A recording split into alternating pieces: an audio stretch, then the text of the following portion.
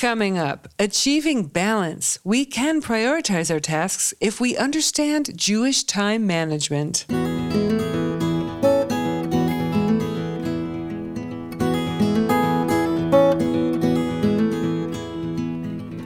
Welcome, everybody, to At Home in Jerusalem, the podcast on Aish.com.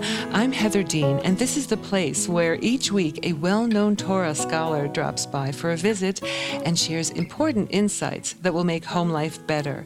And this week I'm speaking with Rabbi Nivin about balance.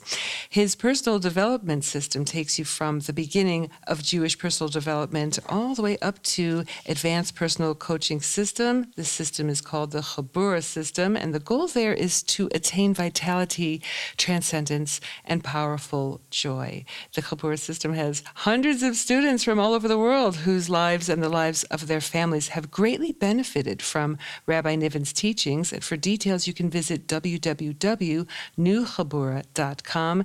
That's www.newchabura.com. Welcome, Rabbi Leib Nivin, to At Home in Jerusalem.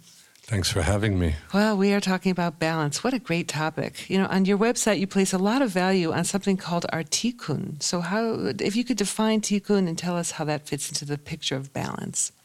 Well, the first thing to start with is to understand that we have a positive life zone and we have things we have to fix up in our life. Sure. Yeah. In order to fully be self-expressed and live our life to the max, you need to have this skill which we call life balance. Yes. There are 14 areas of life balance. Oh my, is that all? Okay. And the 14 areas are, well-known topics like health and finance and spouse and children and learning, all the basics that you don't need me to tell you, but there is something that everybody needs to know. In order to be fully expressed in your life, you need to have life balance, and that's a skill. And if you don't have life balance, you end up falling into these things called a life emergency. Oh my gosh, absolutely. Sure. So what we encourage you to do, we have a table in our system, our life plan system, which you write out the 14 areas of your life. We have a table, and we show you how to have minimum standards in each area. When you have minimum standards in each area, it makes life a little bit more crowded, but you are fully self-expressed to live your life purpose because you won't be falling into life emergencies all the time. Mm-hmm. And so, because the word tikkun comes up also within all of this, and tikkun, is this, when you talk about life's purpose, this is like also a correction in life when we say tikkun? Like There's two major zones of existing. One is my positive life purpose. Yeah. In Hebrew, we call it yiyud, my positive zone. And that is, what's the special light that I'm here to bring into the world? But then there's also the things we have to fix up in our life. What are those things that are the hardest, most difficult parts of our personality? Yeah. And that's called our tikkun. And you need to have them well defined and know what each one is. It's very interesting that you say it's the hardest part of our personality. So many people, when they do think about tikkun or whatever needs to be corrected, they think of a circumstance. This relationship, or I need a tikkun with this person, or a tikkun with my relationship to money, or my relationship to ambition. Well, you see, that's called a life challenge. But the inner world of every life challenge is what character traits are they changing. So I might have, for example, an ADHD child, but that ADHD child might be short-circuiting me, but he's short-circuiting me on the character trait level. So the externality is called a life challenge. But it's really the internal world that we want to fix up will be the source of our happiness. Wow. Your program also, and this is something you speak about a great deal, includes time management skills. You call it Jewish time management. So how does Jewish time management differ from all of the self-help books out there about time management in general? My first self-help book in time management I read, I was 17 years old. It's called How to Get Control of Your Time and Your Life. Okay. Right. Good title. And a very nice title. And that very title steers away from Jewish time management, because basically a lot of these time management gurus, they tell you, follow my system and you will be in control of your life. Judaism categorically disagrees. You could follow every one of the things on his system and you still don't have control over your time and your life, because our life is not necessarily in our control.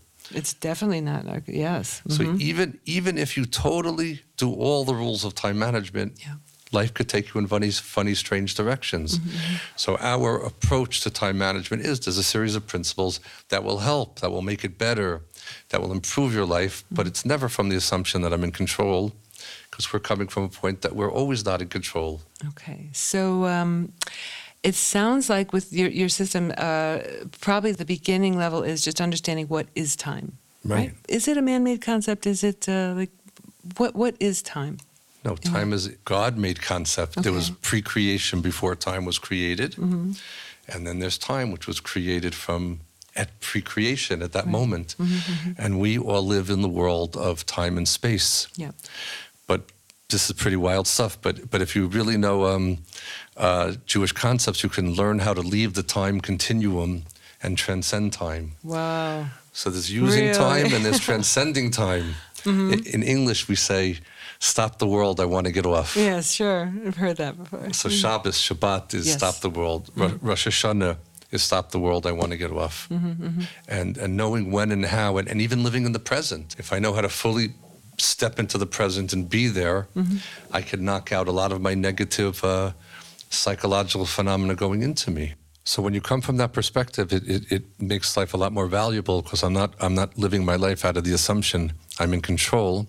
I'm learning how to navigate life, which inherently is going to throw me curveballs a lot. Right. So, and people who are successful with balance, they can step into the moment at so-called random moments, or do people call on these skills when a conflict comes up, when a crisis comes up, to think, oh, I got to remember my what I learned? If you have life balance, the amount of crises in your life will go down a real lot, because you won't be falling into this concept called a life emergency by having minimum standards or basic standards in health, in learning, in family, and things like that, and having them clearly defined. You'll be having a lot less crises. And if you do, you'll know how to at least fall into minimum standards when I am in a life crisis to know how to navigate and use it well. Okay, so let's end with our takeaway here. Rabbi Nivin, what is the most important skill in your understanding that a person must have in order to be successful in the world of doing, as I say? Well, I emphasize in the world of doing. The most important skill in the world of doing is to know how to live in the world of priorities. Because many of us have hundreds, maybe thousands of to-dos in our life. Absolutely. And if we don't know how to live with them, we're just going to have constant negativity in our life. So when a person knows the rules about how to live in the world of priorities and navigate the world of priorities, he'll just naturally know, okay, I have many things on my to-do list, but I'm living in the proper zone, and that will allow you to be successful and calm no matter what's going on around you. Oh, awesome. That's really something to strive for. Thank you very much for sharing this great information and your insights, Rabbi Leib Nivin. Thank you for having me. You know, the topic of life balance and priorities, they're covered on many Aish audio lectures and articles that you can read about on aish.com. It's worth checking them out. Thanks for listening.